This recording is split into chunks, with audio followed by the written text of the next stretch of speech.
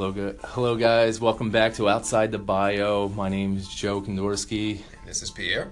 Okay, so we're going to talk to Caitlin Mallory today. I'm really excited about this conversation and finding out more about Caitlin.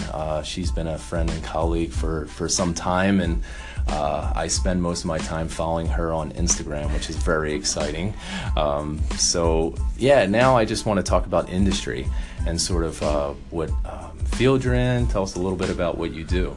So, thank you. And I would probably say that my industry is the field of education, which is pretty broad in general.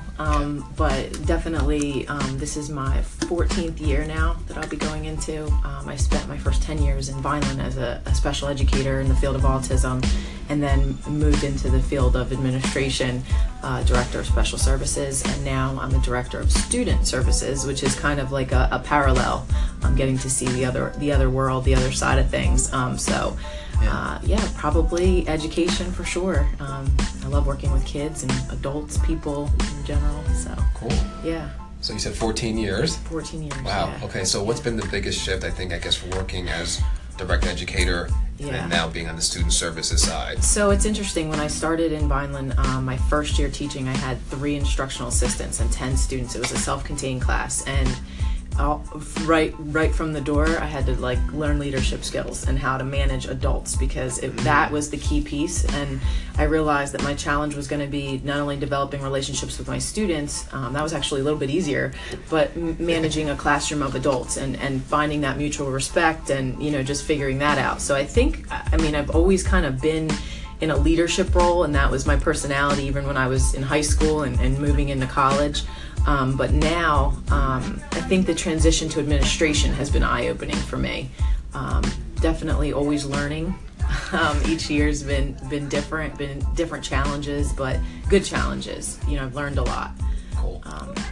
Yeah, it's funny. I work with children, and so does Pierre as well. And it's funny, I joke with my wife, and we always say, even although we work with kids, the main job is for us to change adult behavior. Yeah. Right? So it's absolutely. just like for yourself, as a leader and sort of administrator, you're impacting the children, but you're trying to change, adult behavior and how that looks, right? And to manage. Sometimes that's the most difficult part of our job. Absolutely.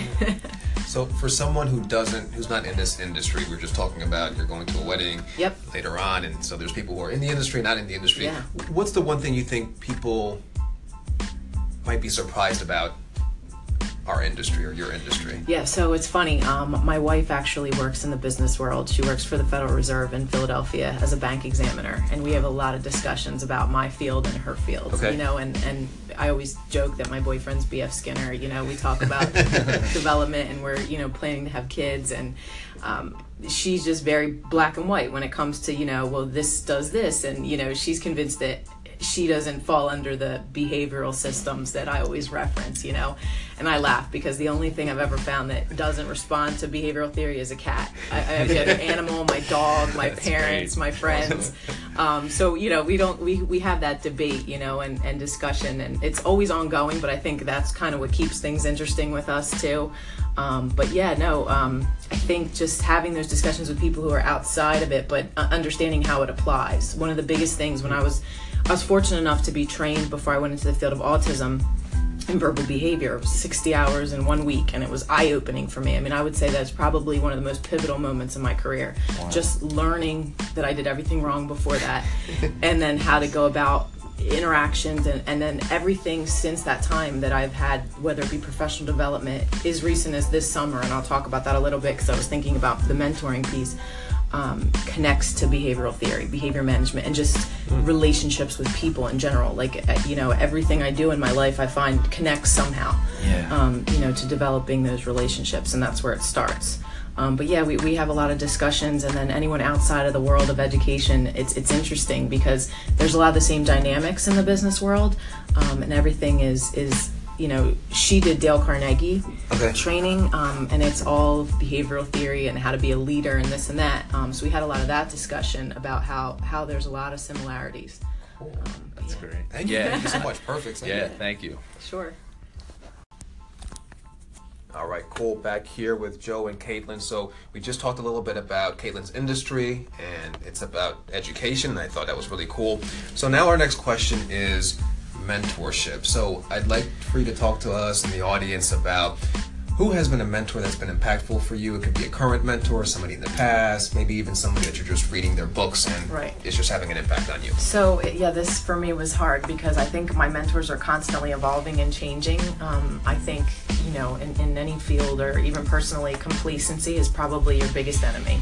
So social media opened up a whole new world for me because I got to kind of find people that I might never have found before and cross paths with people. So yeah, it's pretty much an evolving thing for me.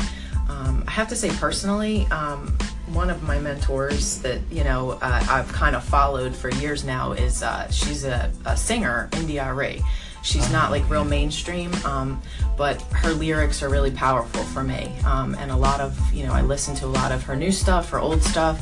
I've been to tons of her concerts, and she just, you know, speaks her truth. And that for me, and she's always very raw in her lyrics. So personally, I'd say her. But a lot of my mentors now lately are professional mentors. And most recently, I was fortunate enough to go to our we had an administrative retreat, a 3-day retreat, and we brought in Todd Whitaker, who's an ed leader. He's written a few books, but again, going back to that idea that it's tied into the behavioral principles, he talks about management of organizations, and he writes a lot of books. One of the books that was a particular interest to me was called Shifting the Monkey. And it talks about how to engage with people and how the premise is to treat everyone like they're great, even especially your weaker links in your organization. But yeah, so Todd, he's on Twitter too, and it was great to hear him speak because he literally spoke for like 5 hours straight, and I thought this can't be all day, but it was so engaging. And he's pretty powerful in his ideals. So I want to say I just saw that Shifting the Monkey thing somewhere. Yeah, well, we hashtag it a lot here now at Northern, but it is a book. And it just talks about how to share responsibilities appropriately, how to not take everything on yourself, and that's something personally and professionally I've been working on because I always want to help, and then I find myself taking too much of it on to me. So you ask yourself, you know, in a situation, is this something I can manage? Is this something I can shift to somebody else? Whose responsibility truly is it? And he talks about the players of an organization, whether it be the student, the parent, colleagues, teachers, staff. So it's just interesting. Like he really looks at ed leadership and organizational management. He's got some really good stuff out there. That's great. Yeah, I mean, I have a really strong interest in compassionate leadership, and I know I watched actually a segment that Jeff Weiner did, and what he talks about is unconditional leadership, right? So when you talk about treating everyone like they're great, it's you treat everyone unconditionally regardless of you know, it's always easy to manage someone who you have similar interests with and you know, that you genuinely like, but it's those people who you might not, but you still unconditionally treat them with the same you know, respect, because inevitably you have to work with them.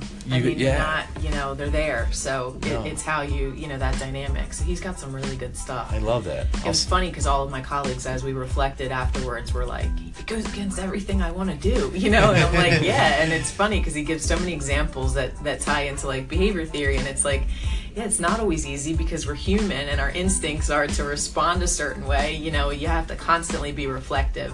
And he talks about practicing that too. You know, you have to practice what you do. It's not something that will just come naturally to you. No, absolutely. So we've got a minute to go in this segment or so. I know one or two India.Arie songs. So what's the one thing, what's your favorite song, or what's the one lesson you've learned from her that's helped you the most? I definitely couldn't pick a favorite song. Okay. But, so one of her songs though, Strength, Courage, and Wisdom, talks a lot about growth as a human being, and how you know, go from one point in your life to where things aren't great, but you can always evolve from that. And just basically her lyrics, and just, you know, depending on where I'm at in my life, connecting to those songs. So Love it. Yeah, this is why we do this. I hope to meet her one day. Yeah, that's perfect. Yeah. I guess we all have that inspiration that comes from either professionals or music. You know, and we come from two totally different worlds. I think she's from Savannah, and like obviously different backgrounds, but like share some of the same thoughts and that's just crazy to me that you can connect like that, and that's why people become famous. But it's interesting. It's perfect. Yeah. All right, welcome back. Thanks so much for talking about your mentor. It was great to hear both a personal mentor and also a professional mentor. It's nice to get those both perspectives there. So now I want to talk about passion, right? And I want to know sort of what are you most passionate about? What's the one thing that drives you and wakes you up in the morning? Kids and working with kids and students, and then that kind of like manifests itself obviously with staff and working with adults. Not as close as I used to be to the classroom, obviously in administration now, but I find that one of the promises I made to myself when I became administrator was I was never going to forget what it was like to work in the classroom and be on the front lines. I think our teachers are so undervalued and underpaid, and I just think that they don't always realize how powerful of an impact they have. One of my favorite quotes, I love quotes. I mean, if you see on social media, sure. I constantly am looking for, just things to keep me motivated. But I think one of the quotes is, the most important thing is that what you do matters, and it matters every day. And I think that's the challenge, is just to remember that each day. So when I wake up, I think, I could be having... And I started my career in kindergarten, which I'm really glad that I did. And if you would have told me I'd be in high school now, I would have said no way. Like, little kids are my passion. But it's so funny to see the similarities at each age level, because now I've worked with preschool all the way through 12th. And I actually am an adjunct for Montclair, so I teach students who are getting ready to be teachers. But there's so many similarities, no matter what age level, of just the need for love, for structure, for support. So, I'm always trying to remind myself that, that there's that need. So on my worst day, when I was a kindergarten teacher, I knew I kind of had to leave it all at the door because they needed me, and that's kind of how I exercise my leadership here, and I just listen to my music on the way in, do whatever I have to do to get myself ready, because I know that there's going to be that need right away. In any way, you never know what's going to happen. That's why I like this field too, because things are constantly changing. So.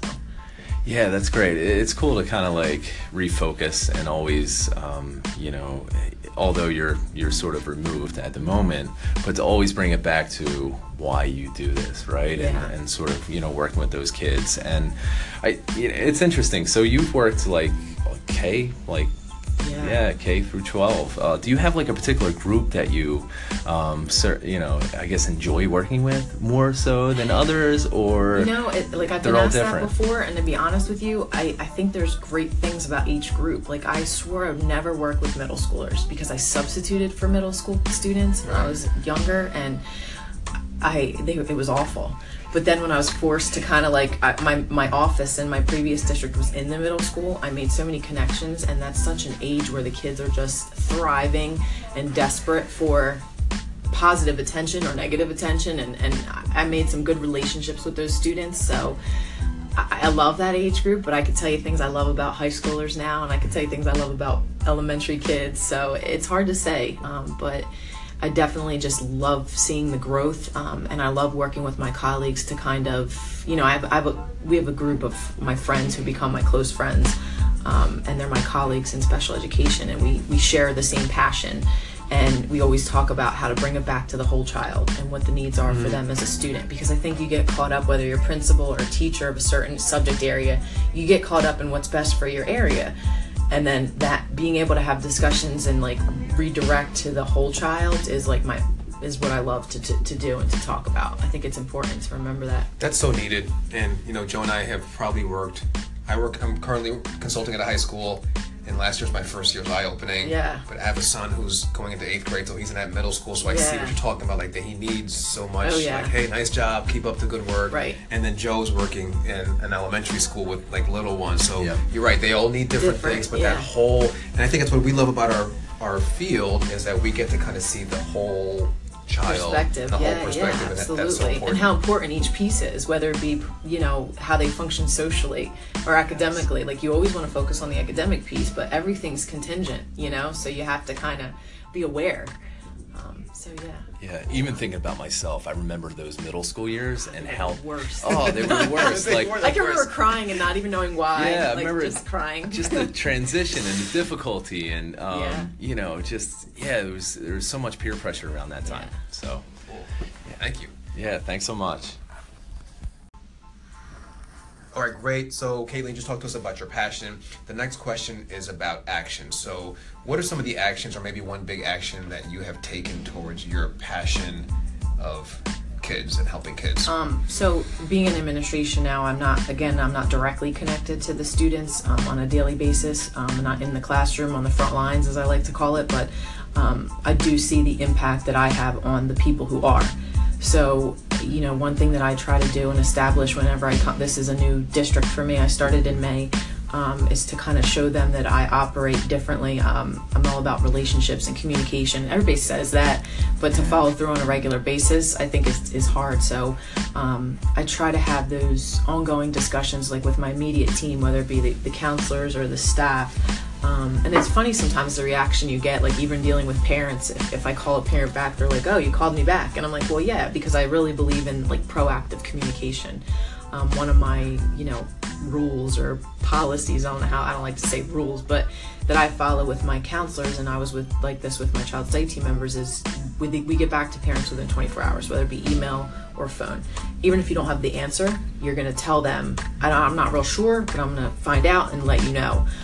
So I would say probably one of my biggest actions that I try to maintain is that proactive communication, and just making sure people know that I'm here to work next to you, not above you. So yeah, no, that's so meaningful to kind of hear you talk about that, because there's been many times where I might have reached out, or I tried to connect with someone and they didn't get back to me, like for a long time. And I know how that feels, yeah. Right? So to kind of know that you strive and you have this sort of passion towards making sure you're proactive and preventative and doing all those things. It's nice to hear you talk about that. That's an expectation, whether it's for yourself or for anyone you lead. Yeah. And I know you said it's not a rule and whatever the case is, but that you expect that. That's right. Really, that's really cool. Yeah, and I think it's important to structure. What I found is, like, once you structure it that way, and it is an expectation, it just starts to happen, and they know that that's what I expect. And I know what that feels like, not to get responses from people. You feel very invalidated, and I think everybody in life just wants to be validated. So if you can start there, you're already a step ahead. Rita Pearson did a TED Talk. I don't know if you've ever seen it. It's like probably 10 minutes long, and I watch it. Honestly, I watch it probably every month.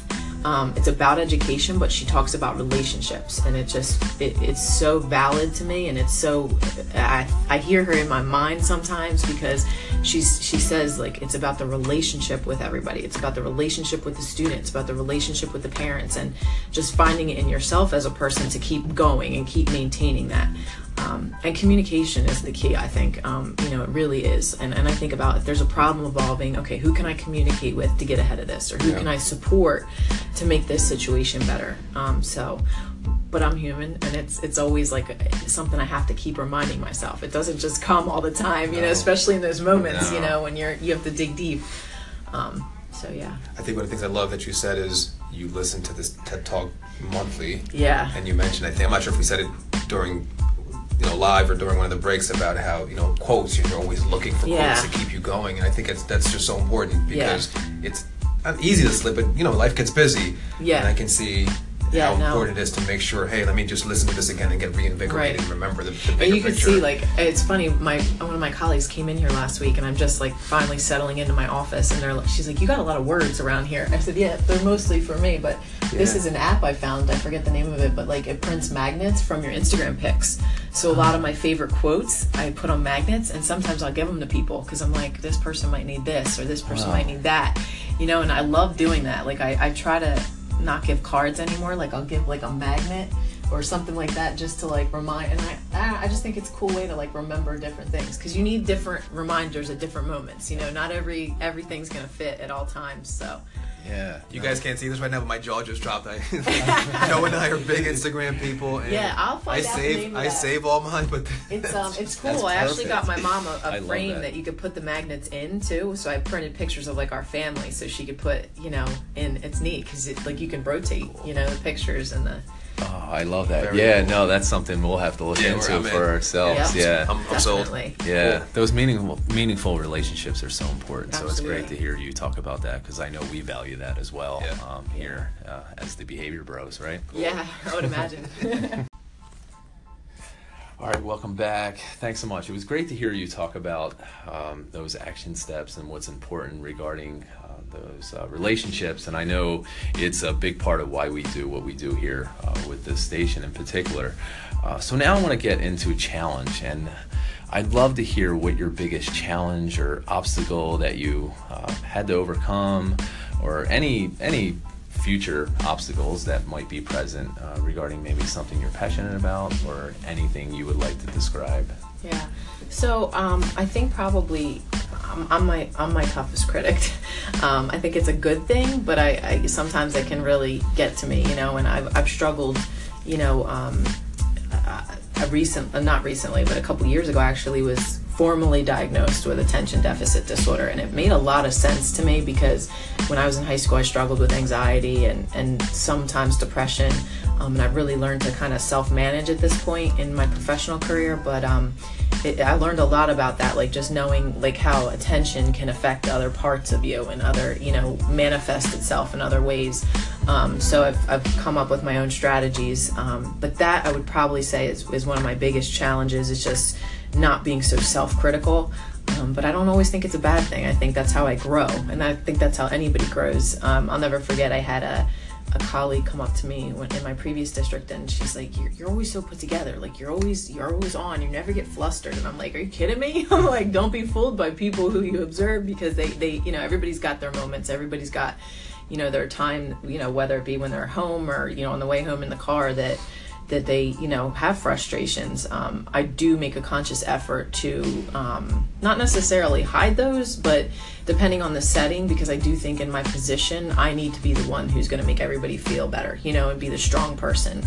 And I'm human, I have my moments, but again, I come up with my own coping mechanisms, how to handle them, because I don't think you can always show weakness in certain settings. I think it's important to be that person, to be the leader, and to kind of manage it that way. But probably, that's a challenge for me. It's ongoing, depending on what's happening, in my personal life. I've gone through some personal struggles. We're trying to have a family right now, and that's been over a year's process for us for a lot of reasons, health reasons. I mean, everything's good, thank God. But I always try to think, be worse, things could be worse, and when you can say that, I think you're still in a good place. But again, it just goes back to like what's going to keep you going, what's going to inspire you, what's going to empower you, and how do you stay positive, like how do you keep, and I think it's who you keep around you, it's who you choose to focus on. So yeah, I'm my biggest challenge. No, so you're your biggest. No, and it's interesting. Like when you talk about attention, I mean, you're right here, you're present, you're in the moment, and talking to you would have never known. So a lot of growth. Yeah, no, that's awesome. If you ask my wife, she'd say I don't pay attention enough. But she gets me at the end of the day, like you said with kids. Like you don't know, you're not your best self sometimes when you go home to the people who are most important to you. But again, every relationship's evolving, I think. Yeah, and I love how you said could be worse, right? Yeah. As I've gone through my most difficult moments, and people will say like, man, I can't believe, like, how do you deal with that for so long, or how are you dealing with what you're dealing with? And that it's cool to hear you say that, because that's been my response, is it could be worse, or other people are going through worse stuff than I am, and I think that's a good way, because I'm big into compassion and things, and it helps me to kind of step outside myself in a moment, to kind of like put myself in someone else's shoes, that hey, people are dealing with worse stuff than we are, even though whatever we're going through could be challenging, and it is. But I think it's important to always do things to learn and teach yourself. We just went last weekend, actually, a friend of ours, it happened by luck that she got tickets to the African American Museum. And it's, if you ever get a chance to go, we want to go so badly. Go. And it just, you literally go in an elevator to the basement and you start in like the 1800s. So just that experience in itself changed me, because you got to see stories and hear things about people and read and learn, and it's just like, I had to laugh. My wife and I were talking, and she's like, I don't think I would have made it back then. And I'm like, truth be told, I don't think I would have either. I said, because, I just don't know if the way we've evolved as humans, it's just, we're not made for that type of, life for sure. But great perspective. Yeah, check it out. Yeah, I think I'll definitely have it. It's hard with my kids, but I'll try to make it over there. I think older kids would do better with it, but... All right, everybody. On our last question for today, it's actually personally my favorite question, and so we're gonna ask Caitlin about teach. So my question to you is, what's one thing you would teach someone who's younger right now, maybe coming up in the education industry or the field, or if there was one thing you could go back and teach yourself 20 years ago or 15 years ago, just based on everything you've learned in life, some of the challenges you've been through, what's the one thing you might go back and kind of tell yourself, don't do this or do this? I think for myself, going back to quotes, I know I always talk about quotes, but like one of the quotes that kind of guides me is, no matter how good or bad a situation is, it will change. So in your best moments in life, you got to remember that it's not going to be this way forever. And then in your worst moments, which is more important, I think, I would tell, my younger self or someone younger than me that it's going to change. And that's kind of a refreshing thought, no matter what place you're in, and then just learn from everything and grow, because everybody you come across, and working now, this is my 3rd district in 14 years, and I've met different people and I've seen similarities in people, but I think everybody's meant to teach you something, whether it be good or bad, so I think just always be open to growth.